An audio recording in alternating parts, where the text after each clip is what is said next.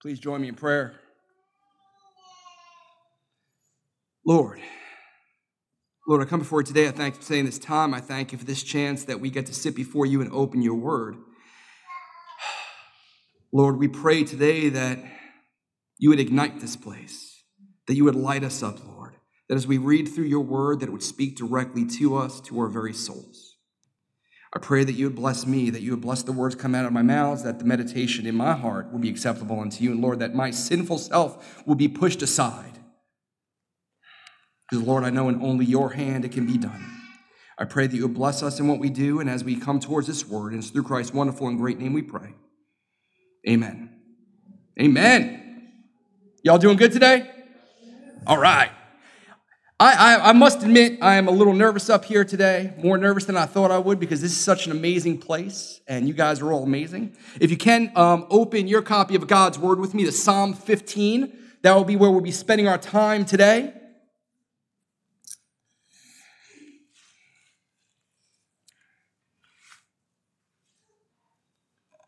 And I ask that the Lord would bless this reading.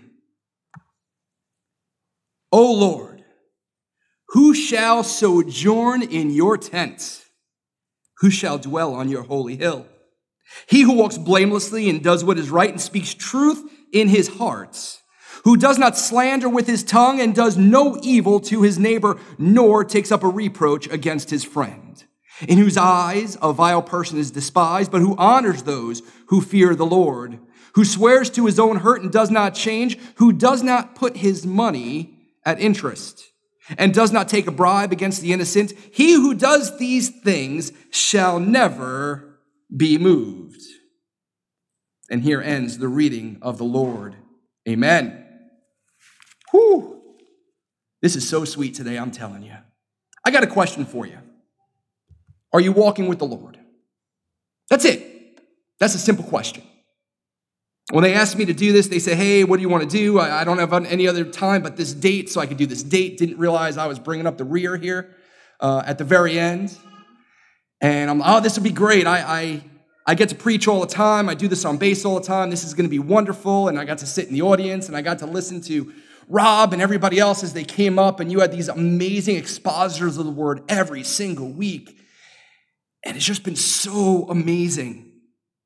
And I chose Psalm 15 because it is a psalm that I have found comfort in my life, as I have kind of discovered it when I was younger. It was another chaplain that came up to me when I was asking many questions in my life. And the one question came down to, am I walking with the Lord?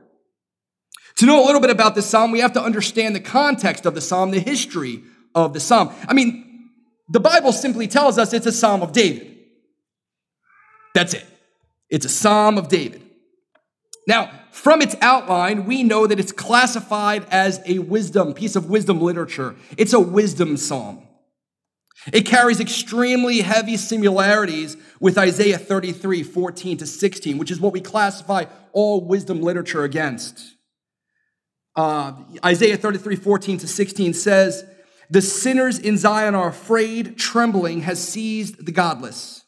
Who among us can dwell with the consuming fire? Who among us can dwell with everlasting burning? He who walks righteously and speaks truth and speaks uprightly, who despises the gain of the oppressions, who shakes his hand lest they hold a bribe, who stops his ears from hearing of bloodshed, who shuts his eyes from looking on evil, he will dwell on the heights. His place of defense will be the fortress of rocks. The bread will be given him. His water will be sure. So we know a few things about Psalm 15 by going through this one here. We know it's a Psalm of David. We're told that. We understand it's classified as a Psalm of wisdom or wisdom literature. It's asking the high questions, the big questions. We do that a lot around here. That's why my family, we love coming here. We love being part of this church family. I know one of the first people I met was Rob. I'll brag on him for a second. I met him. He's like, come on over. We went over his house. I think with him, I had some of the deepest theological questions and conversations with him in 5 minutes than I did in a couple years before that. It was a sweet time. But it brings me to myself asking questions as I look in the mirror. You see, this structure also places Psalm 15 at a time when David is asking those deep theological questions. Although we're not giving a date of the psalm and we really don't know the exact date, we do believe we know. We have scholars such as John MacArthur, David Guziak, Longman, Garland, and a ton of others that believe that although there is no precise date of the psalm, it was most likely written as David was en route with the ark to Jerusalem. They pull this out of some of the biblical evidence as we read in 2 Samuel 6, as we read through that story. This morning we went through 2 Samuel 7, how we were looking at what happened afterwards. But 2 Samuel 6 describes what happened and what brought these questions to David. Starting at verse 1, it says, David again gathered all the chosen men of Israel, 30,000. And David arose and went with all the people who were with him to Baal Judah, to bring up from there the ark of God, which is called by the name of the Lord of hosts, who sits enthroned on the cherubim. And they carried the ark of God on a new cart and brought it out of the house of Abinadab, which was on the hill. And Uzzah and Ahio, the sons of Abinadab, were driving the new cart with the ark of God. And Ahio went before the ark. And David and all the house of Israel were celebrating before the Lord with songs and lyres and harps and tambourines and castanets and cymbals. Sounds like a happy time. And when they came to the threshing floor of Nacon, Uzzah put out his hand to the ark of God and took hold of it, for the oxen stumbled. And the anger of the Lord was kindled against Uzzah. And God struck him down because of his error, and he died there beside the ark of God. And David was angry because the Lord had broken out against Uzzah. And that place is called Ben Uzzah to this day. And David was afraid of the Lord that day, and he said, how can the ark of the Lord come to me? One thing we have to know about the big questions we ask in life. When we ask these big questions, am I walking with the Lord? Who am I before the presence of God? As we take a look at the example of David, before we even get into the psalm, it doesn't come out of a sense of joy up front. He was dancing and singing before that, wasn't asking these questions. It was in times of trouble that these questions came around. It was when someone died. It is when he had to question his very nature before the ark of God. You see, according to Lloyd Bear, his text called Recovering the Literary Structure of Psalm 15, this was a time when David had no other choice but to ponder the hard questions. He's more specifically questioning his own worth as God's chosen leader of Israel. He says that the ascent to Mount Zion is a question of increasing ethical perfection as well as geography. You see, this has direct relation to us. The context alone speaks to us as Christians. Us that oppose the Messiah, us that have witnessed, us that see the Hebrew Bible through the eyes of a risen Savior. Are we approaching the altar? Are we? Through that process of salvation and sanctification, we are. Every single one of us, saved and unsaved, will find ourselves before the judgment throne of God. Whether we go willingly with a smile on our faces or we go kicking and screaming, every man, woman, child, everybody will sit before that throne. And we sit before that throne, our lives will be examined, and we hear one of two responses. Welcome home, my good and faithful servant, or be gone, for I have not known you. Are we asking the hard questions of our faith? Are we chasing God even in the midst of our troubles, as David was forced to do? I know when I find myself in trouble, when I find myself in stress that is weighing me down and holding me down, I have no other choice but to cry out to the Lord. We just got done with Philippians, and I love Philippians chapter 3, especially verses 12 through 16. Paul stating, not that I have already obtained this or am already perfect, but I press on to make it my own because Christ Jesus has made me his own. Brothers, I do not consider that I have made it my own, but one thing I do, forgetting what lies behind and straining forward to what lies ahead. I press on towards the goal for the prize of the upward call of God in Christ Jesus. Let those of us who are mature think this way. And if anything you think otherwise, God will reveal that also to you. Only let us hold true to what we have attained. I have some amazing friends sitting here. You're all my friends. I have amazing people. We've had amazing conversations. We have talked about the Psalms over the last several weeks, and it's been a blessing for me to sit there, and we've talked about everything from fellowship of the believers in church membership. I've had other conversations with people about dispensationalism. We talk about the heavy, weighty items, and it's something that we must do. But in all of that, we also must return to the essence of the gospel. We must always return to the question of who are we as we sit in front of the Lord? Who are we as we approach God's altar? It is those questions that David brings us to today as he raises these questions. He opens the psalm. He says, "O Lord, who shall sojourn in your tent? Who shall dwell on your holy hill?" You got to love that first question. "O Lord, who shall sojourn in your tent?" Now, this question can both be seen literally and figuratively. We see this in other psalms. I definitely have to bring up Psalm 84, amazing psalm by the sons of Korah. They raise this question in a beautiful manner. They say, "How lovely is your dwelling place, O Lord of hosts. My soul longs, yes, faints for the courts of the Lord. My heart and flesh sing for your joy to the living God. Even the sparrow finds a home, and the swallow a nest for herself, where she may lay her young. At your altar, O Lord of hosts, my King and my God, blessed are those who dwell in your house, ever singing your praises. Blessed are those whose strength is in you, in whose heart are the highways to Zion. As they go through the valley of Baca, they make it a place of springs. The early rain also covers it with pools. They go from strength to strength. Each one appears before God in Zion. O Lord, God of hosts, hear my prayer. Give ear, O God of Jacob. Behold our shield, our God. Look on the face of your anointed. For a day in your courts is better than 1,000 elsewhere. I would rather be a doorkeeper in the house of my God than dwell in the tents of wickedness. For the Lord God is a sun and shield. The Lord bestows favor and honor.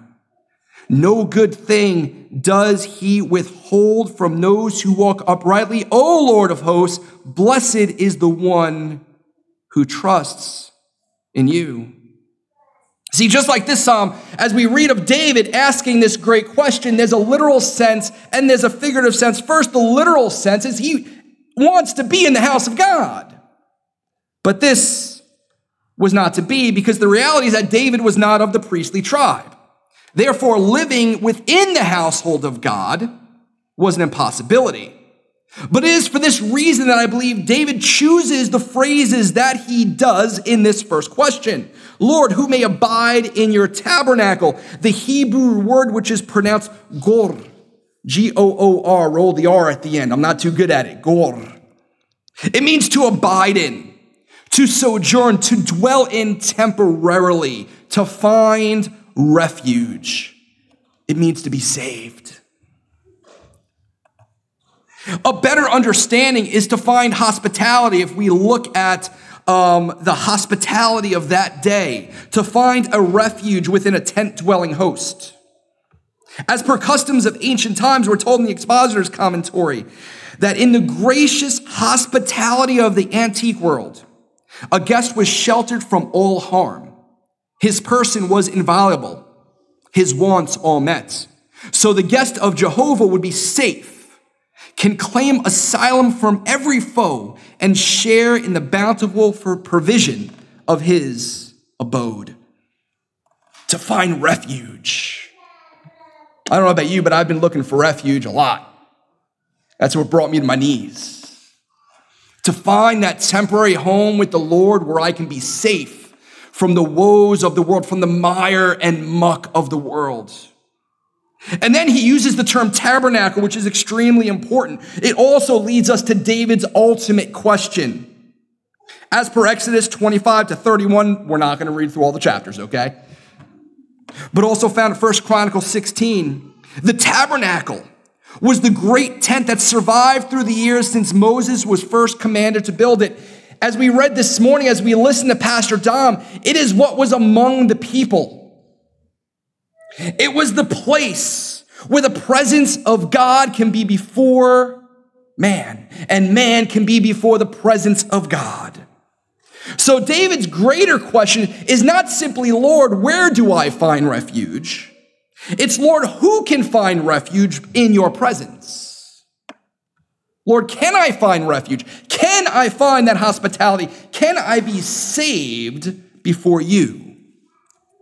That's the larger question if we're to bring it to our vernacular. And I don't know, if David stopped there and simply asked that temporary question, I'd be satisfied, because that is a big question, is it not? That's the question that brings us to our knees. That's the question that forced me at the age of 22 to my knees to say, Lord, please, please save me. Please rescue me. But David has a deeper, more intimate question. A question that also we must be asking. He says, Lord, who shall dwell on your holy hill? Now, although it doesn't look like it, this is a more intimate question. This is a question of closeness and permanence. The pronounced word for dwell here is shakan, not Shaka Khan, shakan, okay? Shakan is an important word because in the Hebrew, it doesn't mean refuge anymore, although it's another word for abide. It means to settle down, to establish. It is to abide, but in a permanent sense.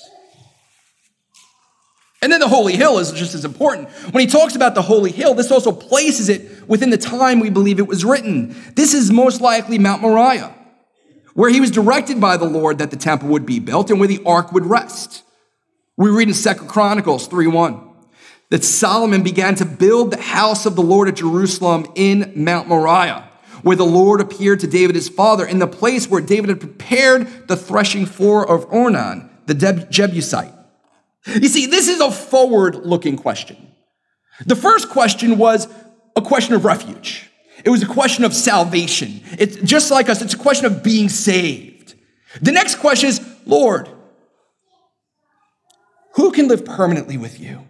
Who can be with you for eternity? It's a question that directly addressed the permanent intimacy with God. So, David's greater question here, Lord, who can spend eternity in your presence? But are these not the same questions we're supposed to be asking ourselves when we wake up in the morning, when we open God's word as we live life? Oh Lord, who can find refuge in you? Oh Lord, who can dwell permanently with you? Who can spend eternity with you? It's these questions that carry us forward. It's these questions that remind us of our place before God, before a holy God who is beyond our ability to understand. These are the very questions that are supposed to bring us to our knees, that are supposed to bring us to the altar, because just like David, we are headed to the altar. We're headed to the mountaintop. Just like David, we sit before the same throne of God. And we sit before that throne of God. Have we asked these questions in our life? And have we given a response? You see, David doesn't leave us there. He doesn't leave us with the simple questions. He gives us an example. He says, this is that man. Now, this is not David saying that he is that man. Let's get that correct. This is not David saying, I am perfect. This is not David saying, woo, look at me. This is David saying, this is who I wish I can be. This is the man who can ask the questions. This is the man who can sit before God in his glorious presence. He starts in verse 2. He says, he who walks blamelessly and does what is right and speaks truth in his heart, who does not slander with his tongue, nor takes and does no evil to his neighbor, nor takes up a reproach against his friend, in whose eyes a vile person is despised, but who honors those who fear the Lord, who swears to his own hurt and does not change, who does not put out his money at interest and does not take a bribe against the innocent. Now, this is wisdom literature, so we have to understand how it's written. It starts with the big questions. And then it has an example in the middle, and the example is laid out to where it talks about the inner being and the outward effect. And I want you to think about that, the inner being and the outward effect. So when we come before the Lord, there has to be a change to the inner being. And we'll get into that in a minute, but there has to be that change, that changing of one's mind. And the change of one's mind brings an outward effect. Now, every time you hear the word heart in Scripture, I don't want you to think the muscle that's pumping blood through your body. You have to think the inner being of man. That's what it's talking about.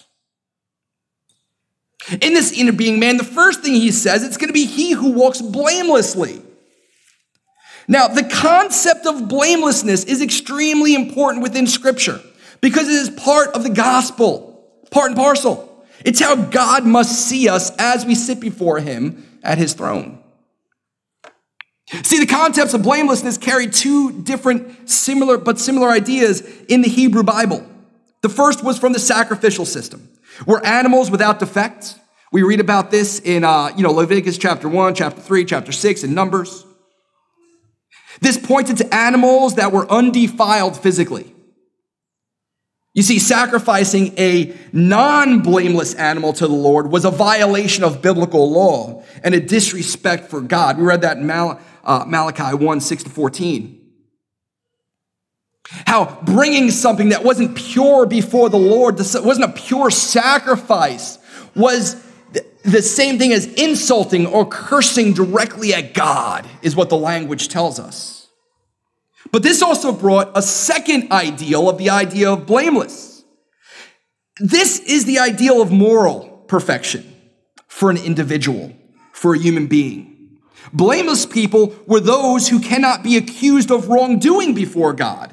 Not only is that apparent here in Psalm 15, but also Psalm 18, where David is seeking blamelessness in a moral sense and not a physical one.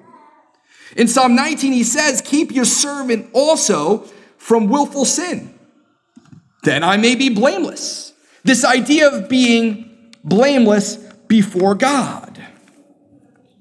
But you see, we have the same God that David had. God is the same. He's immutable. It was the same God yesterday, today, and tomorrow. Therefore, we are also called to sit before God's throne in a blameless manner. When applied to Christians, the quality of blamelessness is both positional benefit of salvation and a moral character to be achieved. So it's positional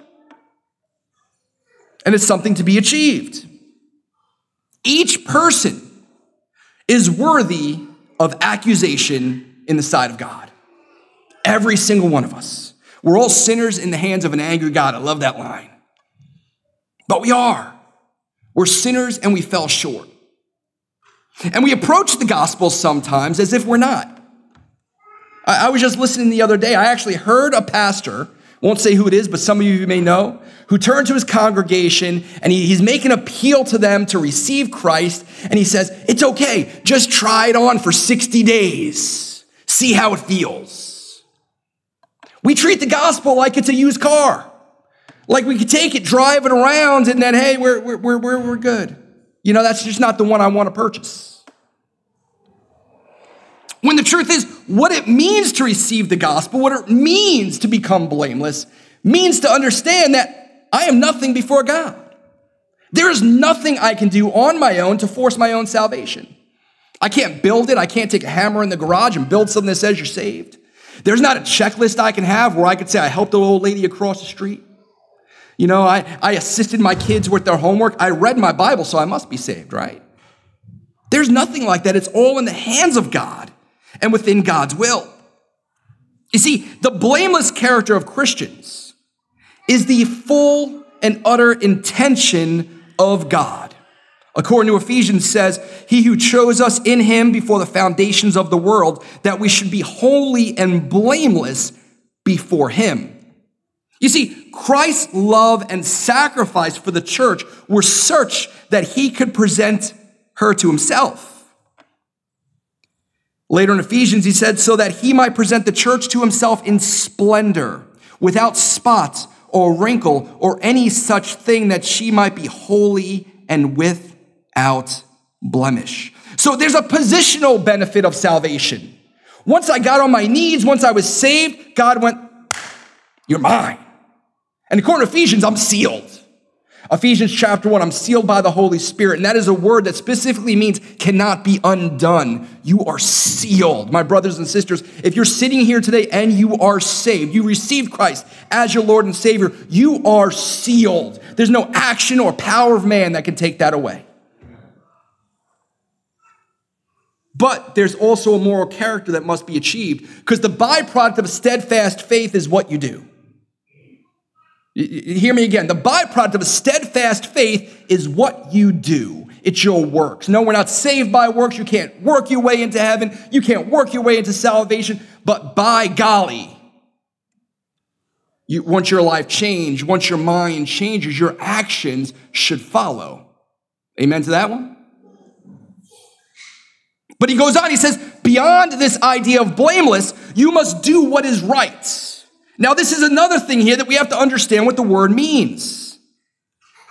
Better translated, it's you must do works of righteousness. Not simply doing what is right, but truly having acts of righteousness that come from a righteous heart. A blameless heart, a heart of righteousness. The word is shedek. Shedek is this great word that it points to an ethical righteousness that comes from the heart. We read about this in Romans. Remember, same God, same gospel. Romans 12:2, do not be conformed to this world, but be transformed by the renewal of your mind, that by testing you may discern what is the will of God, what is good and acceptable and perfect. When we're talking about the righteousness that comes from one heart, it's not our own righteousness. We don't have it. It's not the righteousness of Paul Roman. If it was up to my righteousness, we'd all be lost. That'd be crazy. But it's the righteousness of God, the Holy Spirit, that seals us, that allows us to live in such a way, that allows us to approach the altar, doing what is right. Not only are we doing what is right, not only are we living within a blamelessness that is not our own, but we're told that it's he who must speak truth in his heart. Now, there's a difference here, because we talked about righteous before, and that word righteousness means an ethical imperative that comes from the heart. It is not of your own. Here we talk about speaking truth. This is a sureness, a reliability, and a faithfulness to God's word. Sureness, reliability, faithfulness to God's word. See, the heart, the inner man, the mind, the heart, the soul, and all understanding is given not only in the Hebrew Bible, but almost word for word in the New Testament. The Shema, Deuteronomy 6:5, hear, O Israel, the Lord is God. You shall love the Lord your God with all your heart, with all your soul, and with all your might. That was not a command of outward appearance. That was a command of inward purity. When they were trying to trick Jesus, if we go to Matthew 22, they came to his teacher, which is the greatest commandment of the law, expecting to trip him up. And of course, he looks at them and says, and I got to believe he was kind of laughing at them when he did this, you shall love the Lord your God with all your heart, with all your soul, and with all your mind. This is the greatest and first commandment. And the second is like it, you shall love your neighbor as yourself. On these two commandments depend the law and the prophets. Once again, this was not a command for outward perfection. This was a command for inward righteousness, for inward truth. So we talked about being blameless. Righteousness, speaking truth in one's heart. But he takes it a step further and he says, not only that, but it's also he who despises evil in verse 4. He who despises evil. This is not simply saying, I don't like it when I see evil. We do that too much in our world. This is not just simply seeing something and saying, it's too bad it's happening. I'm just going to have to tolerate it because we're in a secular world. That got brought up by Rob so beautifully the other day. This politics, I can't help it. I can't stand against it, but I just don't like it. No, according to this is the person that actually despises the despised. That's the wording. It means you hate what God hates. You hate the sin that God hates. You stand against the things that God stands against. We read about this, of course, and I love Ephesians, by the way, if you can't tell, I keep going back to it. But Ephesians chapter 5 says, take no part in the unfruitful works of darkness, but instead expose them. For it is shameful even to speak of the things that they do in secret.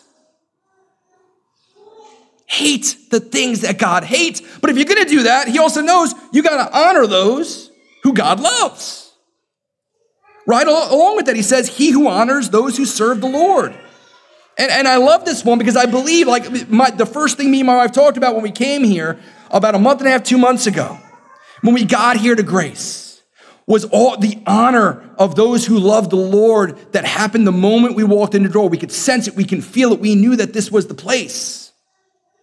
It's this idea of honoring is to honor those who fear or in awe of God. Those who stand before a mighty God, knowing their place, knowing they're asking these big questions. Those who hold reverence for the Lord in their life. You see, to honor has a special meaning to it. And we like to use that word a lot, but then not live up to it. To honor means to respect somebody and hold somebody higher than yourself. That's what the word honor means. It doesn't simply mean, hey, you're a good dude. Hey, you're good today, man. Aloha for days. No, it means to hold them higher than oneself, to humble yourself before that person. We read about that in Romans 12. It says, love one another with brotherly affection, outdo one another in showing honor. I love it when we bring it up we look at our elders. That was a big thing that me and my wife, as we're filling out the applications to be members here, as we're looking at the church, one of the big questions that me and my wife always have to ask is, do we indeed honor our elders? That's a big thing for us. A big thing of prayer. In 1 Timothy, it says, let the elders who rule be well considered worthy of double honor, especially those who labor in preaching and teaching. This idea of honoring those who serve the Lord. And finally, he says, and he who keeps the truth and swears to his own hurts. Now, the truth in relation to the earlier part of Scripture that we read is God's word. Now, in David's case, we're talking about the Hebrew Bible. We're talking about the books of Moses. We're talking about everything that led up to this moment in his life. He who honors the word. David is bringing it back to the resting center of God's word. Is there a Christian perspective on that? We too bring it back to God's word. Now, David is looking at it from a perspective of looking forward to a Messiah that's going to come, looking forward to a God who's going to provide salvation. We're looking at it from the lens of the Messiah has already come. We're looking at his lens and we know the Messiah, and we're looking back saying, yes, God's word. I don't know about you, but that's pretty sweet. That the person that can ask these big questions, it kind of seems daunting, doesn't it? I mean, just think about it. Blameless. That's a big word, right? Blameless. We go into it here and you're walking uprightly.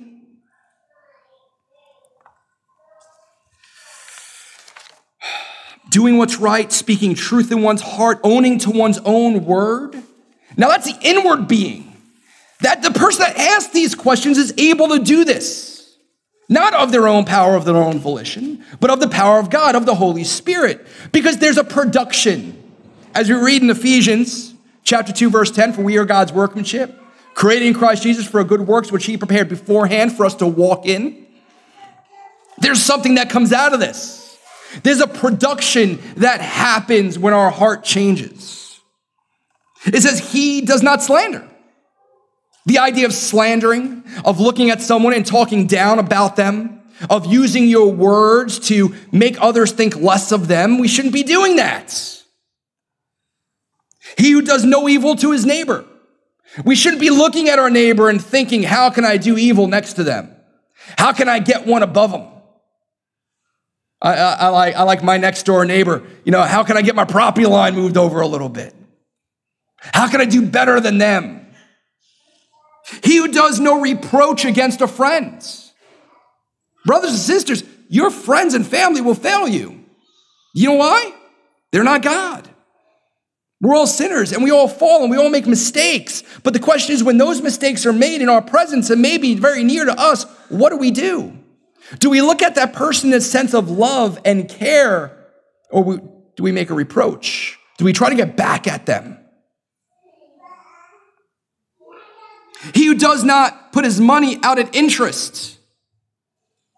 This was very much against the biblical mandate of hospitality. You wouldn't do that. It was considered taking advantage of someone close to you. It was considered failing in hospitality, failing in taking care of other people. And then finally, he who does not take advantage of the innocent. He who does not take advantage of the innocent.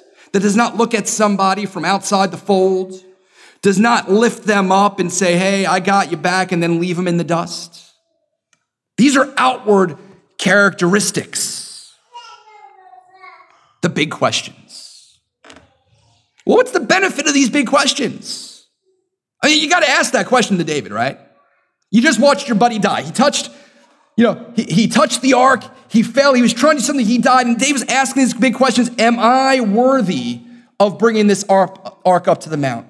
Am I worthy of standing before the Lord? Because that's the big thing. Am I worthy to find refuge in God? Am I worthy to spend eternity in God? And he says that this man, the man who does this, the man who thinks this way, he who does these things shall never be moved. And I got to tell you, I love the NIV translation. It says, he who loves these things can never be shaken. I don't know about you, but I would love to sit before the judgment throne of God when my time comes. I would love to sit there before God and not be shaken. Because brothers and sisters, just like David, we are all marching to the throne. We are all heading in one direction, no matter whether we're kicking or screaming, or we're going there peacefully with a smile on our faces. We're all headed there. And as we sit before the throne, there will be accountability. He's going to look at this list and he's going to know that no one man can do all of these things, as David looked at this list and knew the same thing. He's going to look at the sense of being blameless, of being upright, of doing righteousness, and he's going to see us in our sinful selves and know that we could not have done it. But we have perspective. We have perspective on looking back on the Messiah and the good news, because that's what it comes down to, the gospel, God's word. That man was failed and sinful. That we needed to be saved with an ultimate sacrifice. That Jesus was born of the Virgin Mary, that he lived a perfect life, that he died on the cross for our sins, that he rose again to defeat death, that he's coming back to judge the living and the dead. Amen? That is our perspective. That is what allows us to sit there and ask the big questions. Every morning when we look in the mirror, we can ask the questions, Lord, can I find refuge in your presence? Lord, can I find permanent eternity with you? And we can know that as long as we have the Lord, as long as we are sealed by the Holy Spirit, that we can be that person that cannot be shaken. So my question is, are you shaken today? Are you sitting there today? Because we come here for many different reasons. And I would be a fool to lie to myself that we didn't. Some people are here because, hey, this is the gospel and I want to hear the gospel. This is how I live my life. Others are here like I did for many years of my life, sat there for social reasons, simply because my friends and buddies were there and they said, hey, show up. Or my grandmother forced me to go when I was a kid. We have others that are here that you may be asking questions in your life like, is this me? I am shaken. Well, that's what the gospel is for. And that's why you're here today. Today can be your day.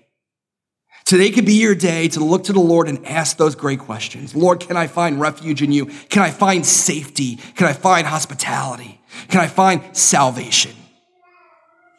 And Lord, can I spend eternity in your presence? Because those are the ultimate questions of life, beyond anything we can ask, beyond anything we could talk about. Where are you with that today? Let us pray. Lord, I thank you for this word today.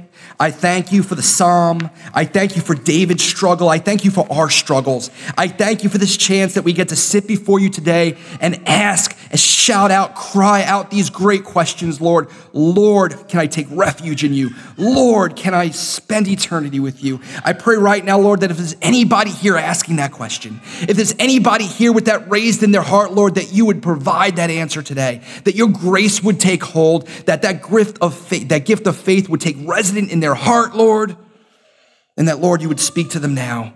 And I pray for those that are here praying, say, I'm not shaken, but it's hard, Lord, that you would be with them, that you would lift them up, and you would surround them with men and women of faith to pray with them. Lord, I pray today that you would be with us in this. And it's through Christ's wonderful and great name that we pray. Amen.